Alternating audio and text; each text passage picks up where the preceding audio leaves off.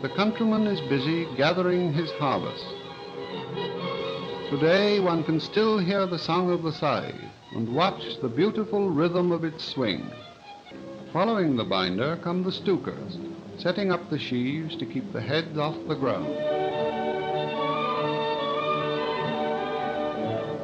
Now for next year's harvest. Farming never stops.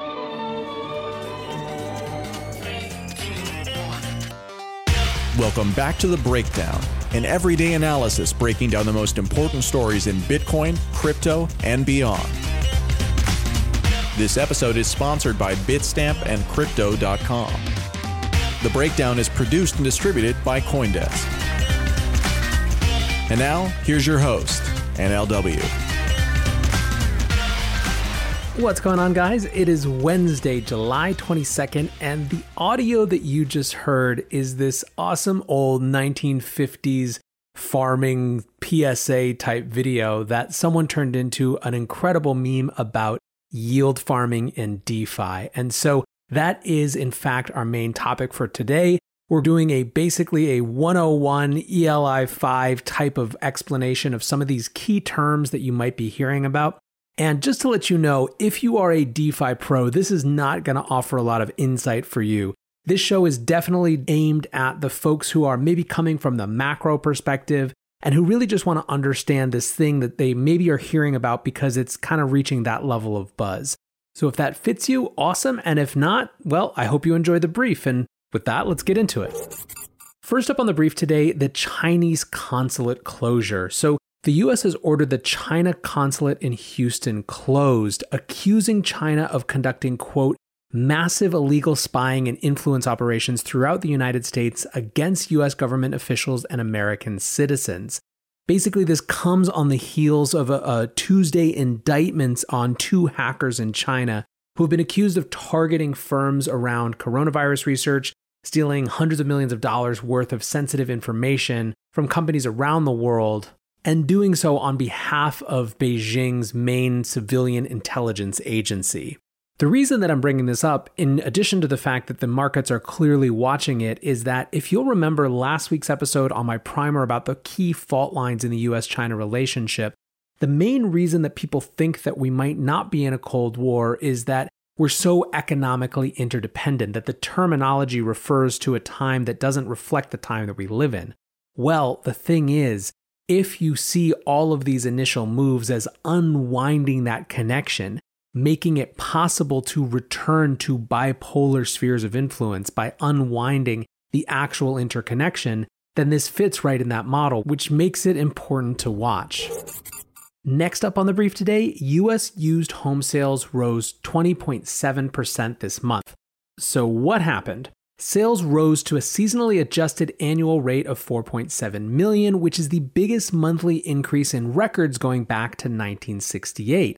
Importantly, however, June's sales still marked an 11.3% decrease from a year earlier. So the gain that is record-setting is the gain from a month previous. It still doesn't mean that the housing market has completely recovered to what it was last year. Now, in a lot of ways, this is super understandable. You have the spring demand that's been backlogged that has just moved up into summer, but you also have new categories of people who were perhaps in apartments and want more space, people who are no longer enamored of cities and who want out. All of them are coming into the market at the same time. Simultaneous to that, you have a low supply because people haven't been wanting to show their houses, obviously. They haven't been able to in some cases during the coronavirus crisis. I'm sharing these numbers because, one, I want to make sure that we see good indicators and positive indicators as well as just the negative indicators, even though I have a bias to be nervous, I think, about the continuation of the health crisis without a lot of clear path forward. And I want to make sure that we show these sort of numbers that suggest that for a lot of people, the world is moving on and life is moving on and the economy is moving on as well. At the same time, as I've said before, as I said yesterday, I think, the real estate market is so wacky that it deserves study in its own terms because obviously it has interconnection with so many other parts of the overall economy from the banking sector and beyond. So really important to watch these numbers even as they aren't telling us one thing clearly. Last up on the brief today, the growth of insider selling. So there was a Bloomberg article called "Insiders Who Nailed Market Bottom Are Starting to Sell Stocks," and it kicked off like this. As US stocks climb to their most expensive levels in 2 decades, the executives in charge of the companies benefiting from the rally are showing signs of anxiety. Corporate insiders whose buying correctly signaled the bottom in March are now mostly sellers. Almost 1,000 corporate executives and officers have unloaded shares of their own companies this month, outpacing insider buying by a ratio of almost 5 to 1. Only twice in the past 3 decades has the sell to buy ratio been higher than now.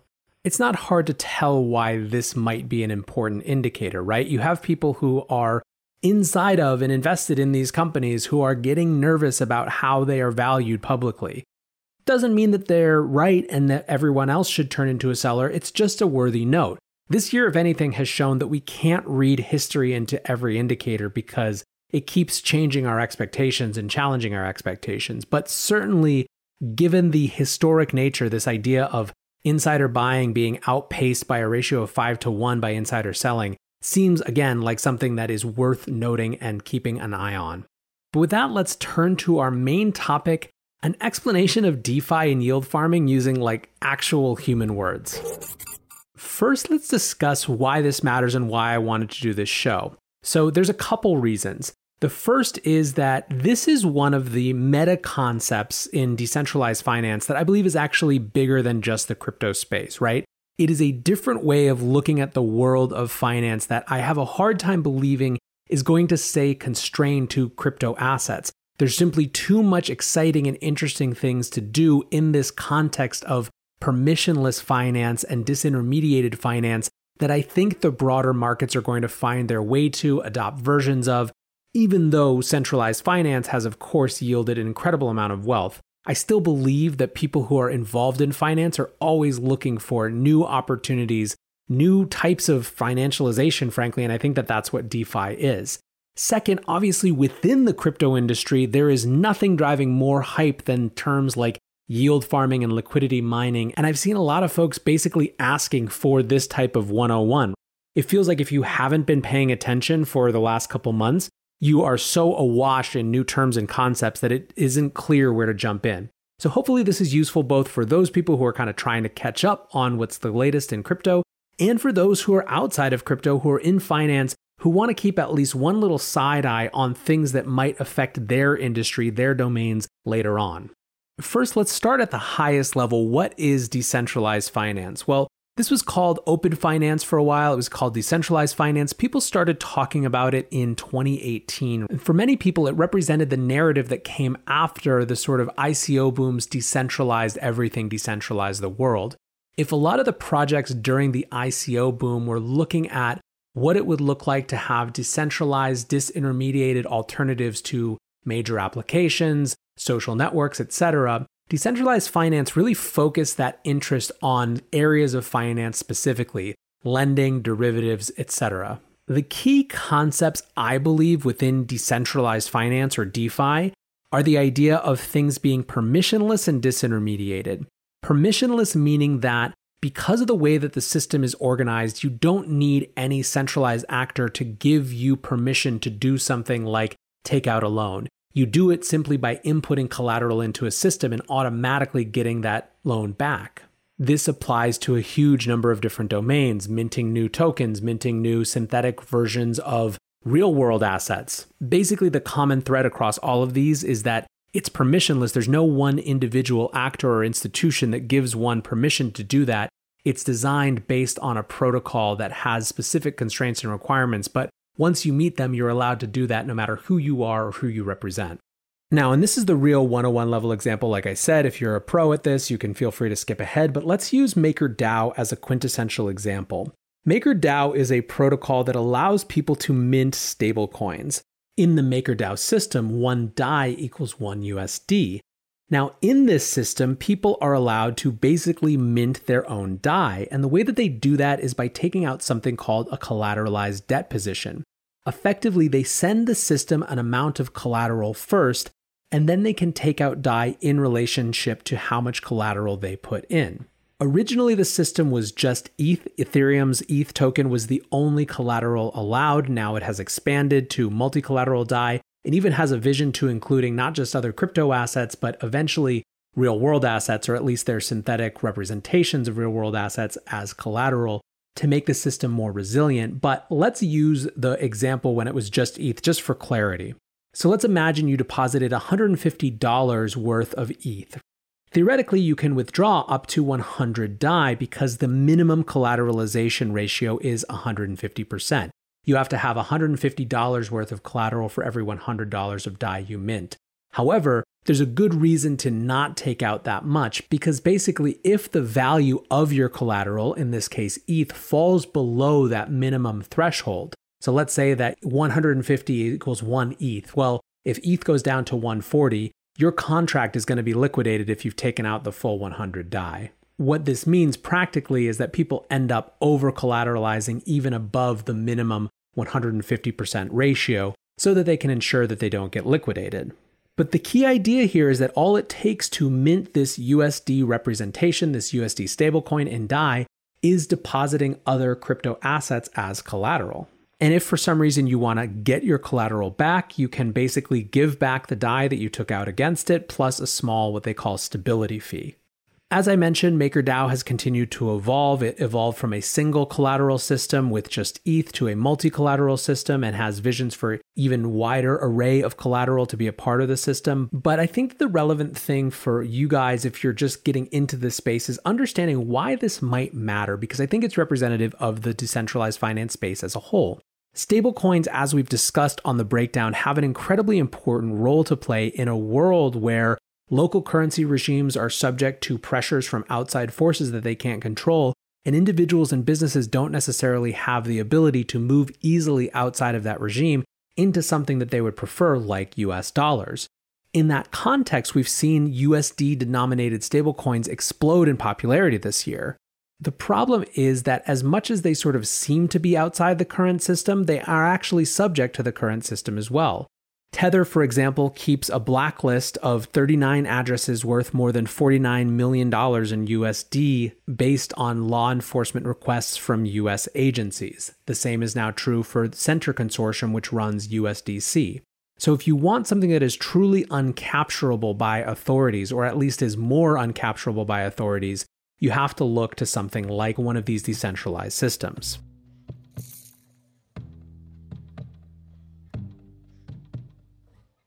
Bitstamp is the original global cryptocurrency exchange. Since 2011, Bitstamp has been the preferred exchange for serious traders and investors. Trusted by over 4 million customers, including top financial institutions. Bitstamp is built on professional-grade trading technology. Their platform is powered by a NASDAQ matching engine, and their APIs are recognized as the best in the industry. Download the Bitstamp app from the App Store or Google Play, or visit bitstamp.net/pro to learn more and start trading today. That's bitstamp.net/pro. What's going on, guys? I'm excited to share that one of this month's breakdown sponsors is Crypto.com. Crypto.com offers one of the most cost-efficient ways to purchase crypto out there, as they've just waived the 3.5% credit card fee for all crypto purchases. What's more, with Crypto.com's MCO Visa card, you can get up to 10% back on things like food and grocery shopping. When you buy gift cards with the Crypto.com app, you can get up to 20% back. Download the Crypto.com app today and enjoy these offers until the end of September. Maker also introduced a key term to understanding DeFi, which is total value locked, or TVL. This is a measure of how much capital is in the DeFi space. And basically the idea here is that each of these different DeFi protocols and platforms has people lock up assets in some way or another. So in the context of Maker, it is their ETH or BAT or other collateral that they use to mint DAI. And so when the total amount locked into Maker CDPs grows, that means that more people are interested in the space, or at least more capital is involved in the space than there was before. For that reason, total value locked has been one of the main measures by which people understand the trajectory of an interest growth in the DeFi space. This is also why you've been hearing so much more about DeFi recently, is in part the growth in TVL. It took more than a year for DeFi platforms to get to 1 billion total value locked in DeFi. And then it only took 5 months to get to $2 billion in total value locked. But then it only took 2 weeks to get to $3 billion in total value locked. There is clearly a growing emergent interest in this space that just seems to be accelerating. Additionally, you have a jump in the total value exchanged via decentralized exchanges. July just hit $1.6 billion in total volume, which already beats out June's all-time record. Now, to understand what has been driving this, we need to introduce a few more concepts. First, let's talk about market makers. In traditional markets, market makers are large actors that make both bids or offers to buy and asks or offers to sell. The key purpose of market makers is to provide liquidity and depth to markets. Traditionally, this is done by large brokerage firms. Now, one of the major issues in crypto, especially around these smaller assets, is liquidity. In fact, exchanges and issuers often need individuals and hedge funds to play a market-making role to ensure that there is enough liquidity to get the market moving in such a way that prices can be something resembling accurate. Electric Capital managing partner Avichal Garg explained the difference between market making in traditional markets and market making in crypto in this way. He said, in some types of products, the product experience gets much better if you have liquidity. Instead of borrowing from VCs or debt investors, you borrow from your users. And from this, we get into the idea of automated market making or liquidity mining.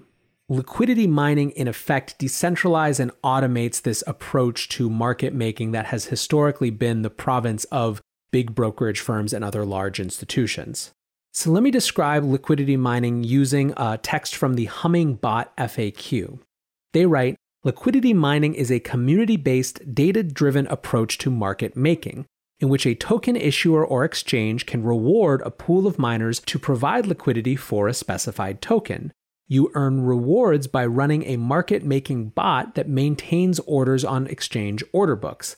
Liquidity mining is similar to Bitcoin mining in that miners run open-source software on their own computers and use their own scarce resources, as in an inventory of crypto assets. In addition, a collective pool of participants are working together for a common goal, providing liquidity for a specific token and exchange. In return, miners are paid out rewards according to transparent, algorithmically defined rules. These rewards are what we'll get into when we talk about yield farming. And basically, the idea of liquidity mining then is to create an incentive for holders to keep liquidity in the ecosystem and get rewarded for doing so. This has, of course, implications for how exchanges work. From the Chainlink blog, this is a description of decentralized exchanges and the role of automated market makers therein. They write, automated market makers fundamentally alter how users swap cryptocurrencies. Instead of using a traditional buy-sell order book, both sides of trades are pre-funded by on-chain liquidity pools. Liquidity pools allow users to seamlessly switch between tokens on-chain in a completely decentralized and non-custodial manner. Liquidity providers earn passive income via trading fees based on the percentage of their contribution to the pool.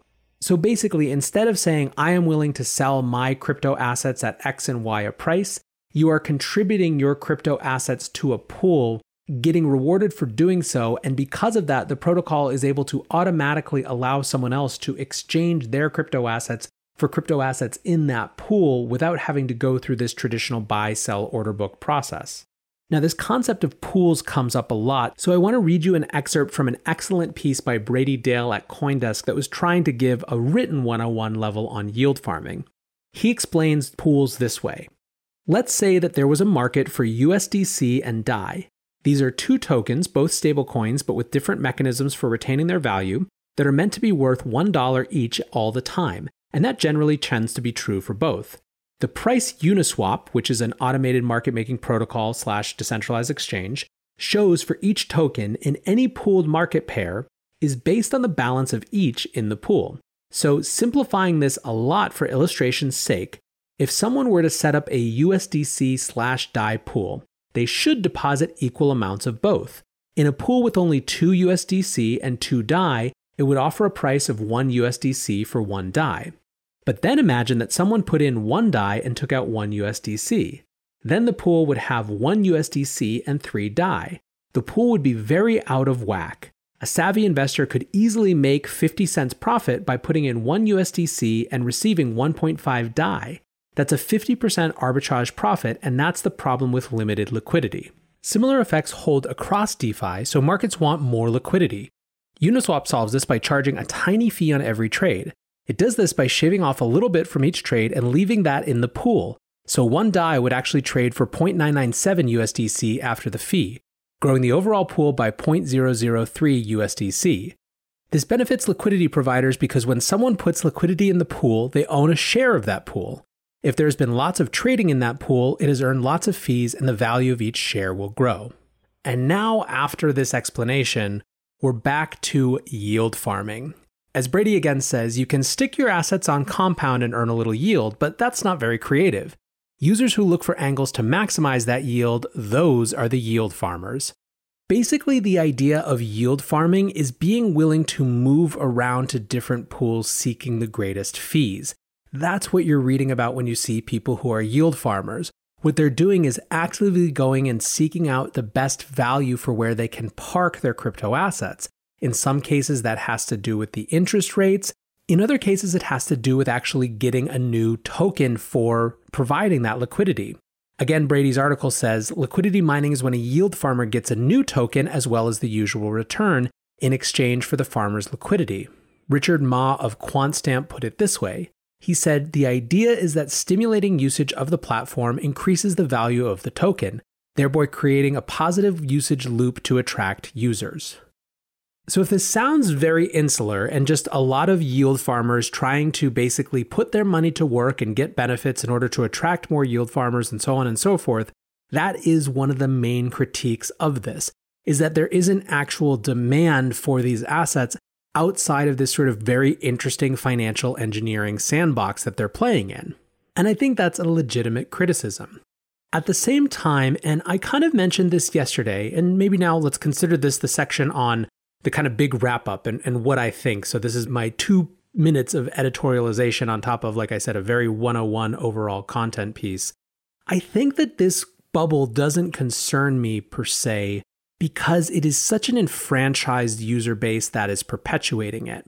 It really takes a wholly different level of technical acumen and understanding of this space to be able to participate. Part of the excess, actually a huge part of the excess of the ICO boom, was the fact that it was so dead simple for anyone to participate. All you had to tell someone was go to Binance, register, and you can start buying. That was, in fact, part of the innovation of tokens, is that there was such a massively lower friction way to exchange assets to get value in companies. There is a lot that's amazing about that, but one of the negative impacts is that pensioners and hairdressers and moms and aunts and anyone else could just get in there and start buying things that they really had no understanding of. That is just not the case in this space right now with DeFi. Does that mean there's no risk? Absolutely not. The risk profile remains the same. The issue here for me, or the upside for me, is that the people who are taking the risk are in many ways self-qualified to do so. I have a hard time visualizing the person that on the one hand has done all it takes to actually participate in this space in terms of learning and setting up infrastructure, and then at the same time is unaware of the clear and present challenges to it and the risks involved. As I've said before, and as I kicked this off, part of the reason that I am spending some time on DeFi is that I think it's one of these concepts that will probably make its way into other parts of markets, even outside crypto assets. It's something that could attract certain types of financial professionals to this space as well. And for me, I'm very enthusiastic about the fact that these experiments are being done in this sort of walled garden, walled not because someone is exclusionary, but because the barriers to entry are naturally so high. I think that in the long run, to the extent that DeFi does make a dent in the world, part of the reason will be that it was allowed to run these experiments that come with incredible risk and huge systemic risk and risk of cascading failure inside an environment where, relatively speaking, there's not that much that can actually get lost and wiped away. Now, a few platforms to mention that are worth going and checking out. Compound is an algorithmically operated protocol for borrowing and lending. Basically what it does is it incentivizes people to earn interest by depositing their crypto that would otherwise just be sitting there into a pool. And then you can also borrow in a different collateral. So you can be both a lender and a borrower to Compound. The only thing you can't be is just a borrower. You have to lend if you're going to borrow anything. It was Compound's token and the launch of the Comp governance token that really kicked off this yield farming craze a couple months ago. Synthetics is a company where there are synthetic on-chain representations of real-world assets like Forex and commodity that again are allowed to be minted by people who deposit a collateral, in this case a synthetics token, and then can actually mint these sort of synthetic versions of real-world things on the basis of a price feed. That price feed brings us to another company that's important in this space, Chainlink.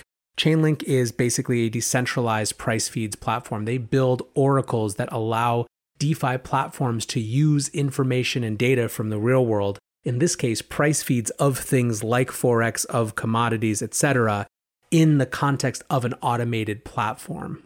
To really get a sense of all the big players in this space, go check out DeFiPulse.com. That's where you'll see that right now there's 3.23 billion value locked in DeFi. You'll see that Maker dominance sits at 21.13% of total value locked. You'll also see the charts of Maker, Compound, Synthetics, Aave, Curve Finance, Balancer, Instadap, WBTC, Uniswap, etc. All these other protocols that are involved in this space and the total value locked within them. So it's a great place to actually get a picture of what's going on in this DeFi market. So to sum up, guys, I think that this is a really interesting space. I think that if you are outside of it, it is not something you need to rush to come into. As I mentioned, I think part of what makes it powerful is that the sandbox right now has its own natural barriers to entry that are allowing for meaningfully sized and real experiments to happen without creating the sort of systemic risk that could set it back years or just kill it entirely. So to me, that's a really good thing. But hopefully this episode has given you a little bit more of an understanding about the underlying concepts. And I'm sure over the next few weeks, few months, we'll do more deeper dives where I think they're relevant and probably more with guests who are real experts in this space. For now, guys, I appreciate you listening. And until tomorrow, be safe and take care of each other. Peace.